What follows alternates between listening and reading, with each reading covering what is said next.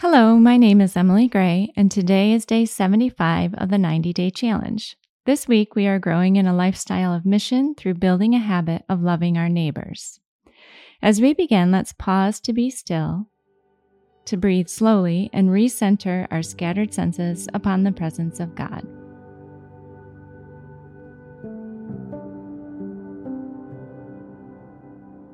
God, as we approach your word, help us to remember that you want to speak with us. As we listen to today's reflection, help us to learn what it means to be your disciple.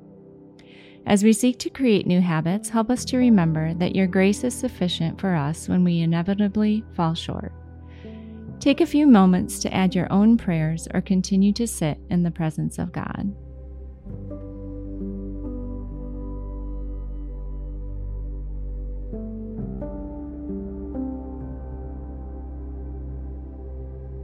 Mission is living sent. In the same way God sent Jesus into the world, we are sent out by Jesus to love others and to make disciples. We do not huddle inwardly, hoarding our resources and isolating ourselves from the world around us. Instead, we go with the empowering presence of the Holy Spirit in us, seeking the kingdom of God. Today, we are reflecting on how we love our neighbors under the umbrella of the mission lifestyle. First, Thessalonians 2:8 says, "Because we loved you so much, we were delighted to share with you not only the gospel of God, but our lives as well." This verse is found toward the beginning of Paul's letter to the church in Thessalonica.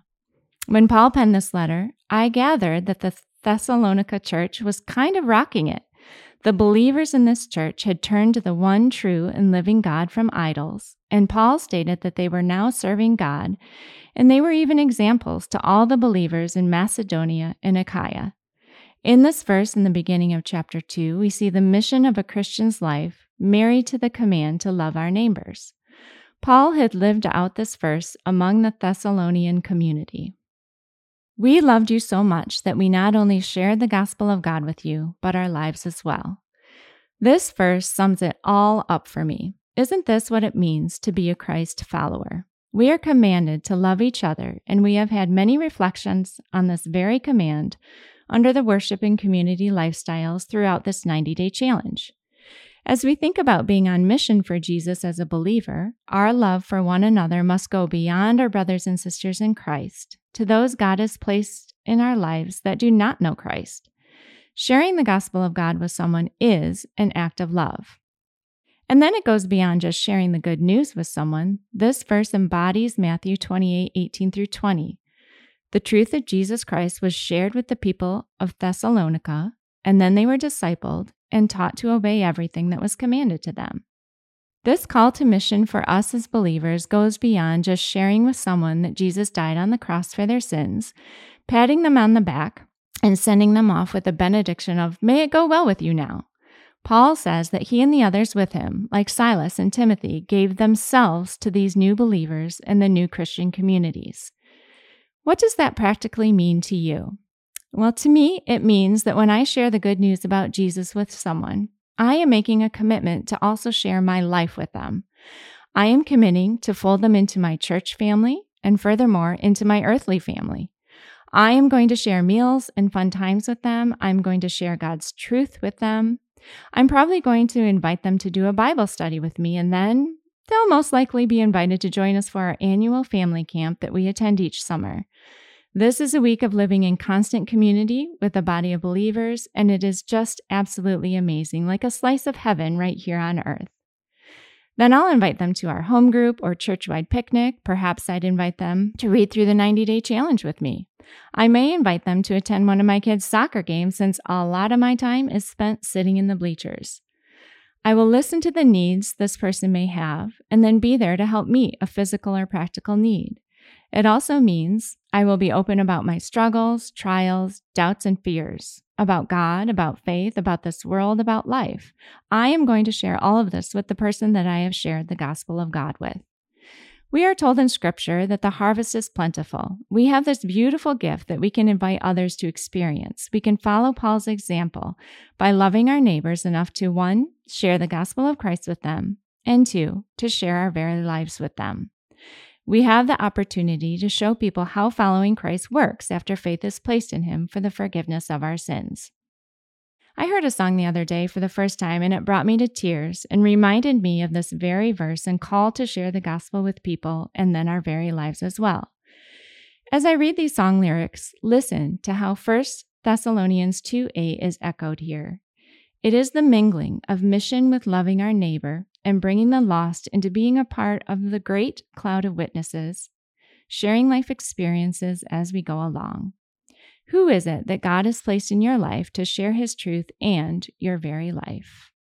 This is Homecoming by Corey Asbury. I can see it now, smiling in heaven, you and I, you and I. I see bright crimson robes draped over the ashes, a wide open tomb where there should be a casket. The children are singing and dancing and laughing. The Father is welcoming. This is our homecoming.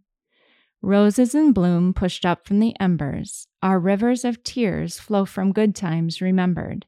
Families are singing and dancing and laughing. The Father is welcoming. This is our homecoming. Heaven joins in with a glorious sound, and the great cloud of witnesses all gather round, 'cause the ones that were lost are finally found. The Father is welcoming. This is our homecoming. Can you hear the echoing of sharing lives along with the sharing of the gospel of God here? I see echoes of this right here among you all in our church body. I've been hearing it for the past 74 days. I've seen it in your home groups and your friendships. It has been so encouraging to witness. Personally, it is challenging for me to make the transition into a gospel discussion with people. It's way easier for me to share my life with others. But what about for you? Is it easier to share the gospel and more difficult for you to open up your life to people? This verse motivates me to think about sharing our wonderful community with others by loving them enough to share not only the gospel of God with them, but also our very lives.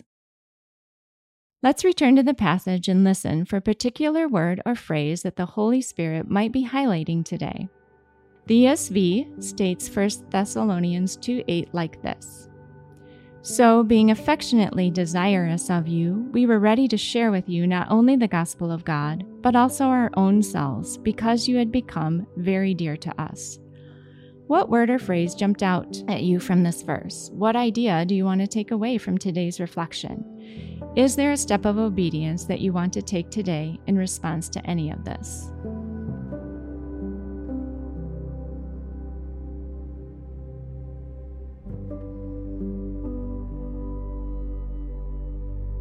Oh Jesus, you are so good to us. Your love for us goes far beyond what we can imagine. We have the honor to share the love you pour out on us to those who do not know you yet.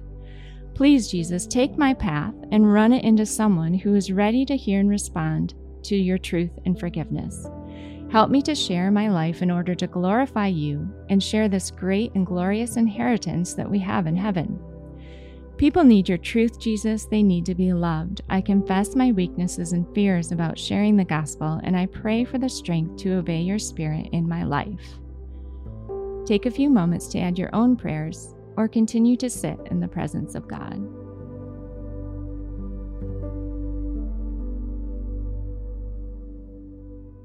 As we take these reflections into the coming day, let's remember the words of Jesus in the Great Commission found in Matthew 28, verses 18 through 20. Then Jesus came to them and said, "All authority in heaven and earth has been given to me. Therefore go and make disciples of all nations, baptizing them in the name of the Father, and of the Son, and of the Holy Spirit, and teaching them to obey everything I have commanded you. And surely I am with you always, to the very end of the age."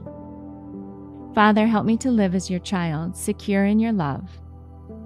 Jesus, help me to live as you did, loving God with all my heart, soul, mind, and strength.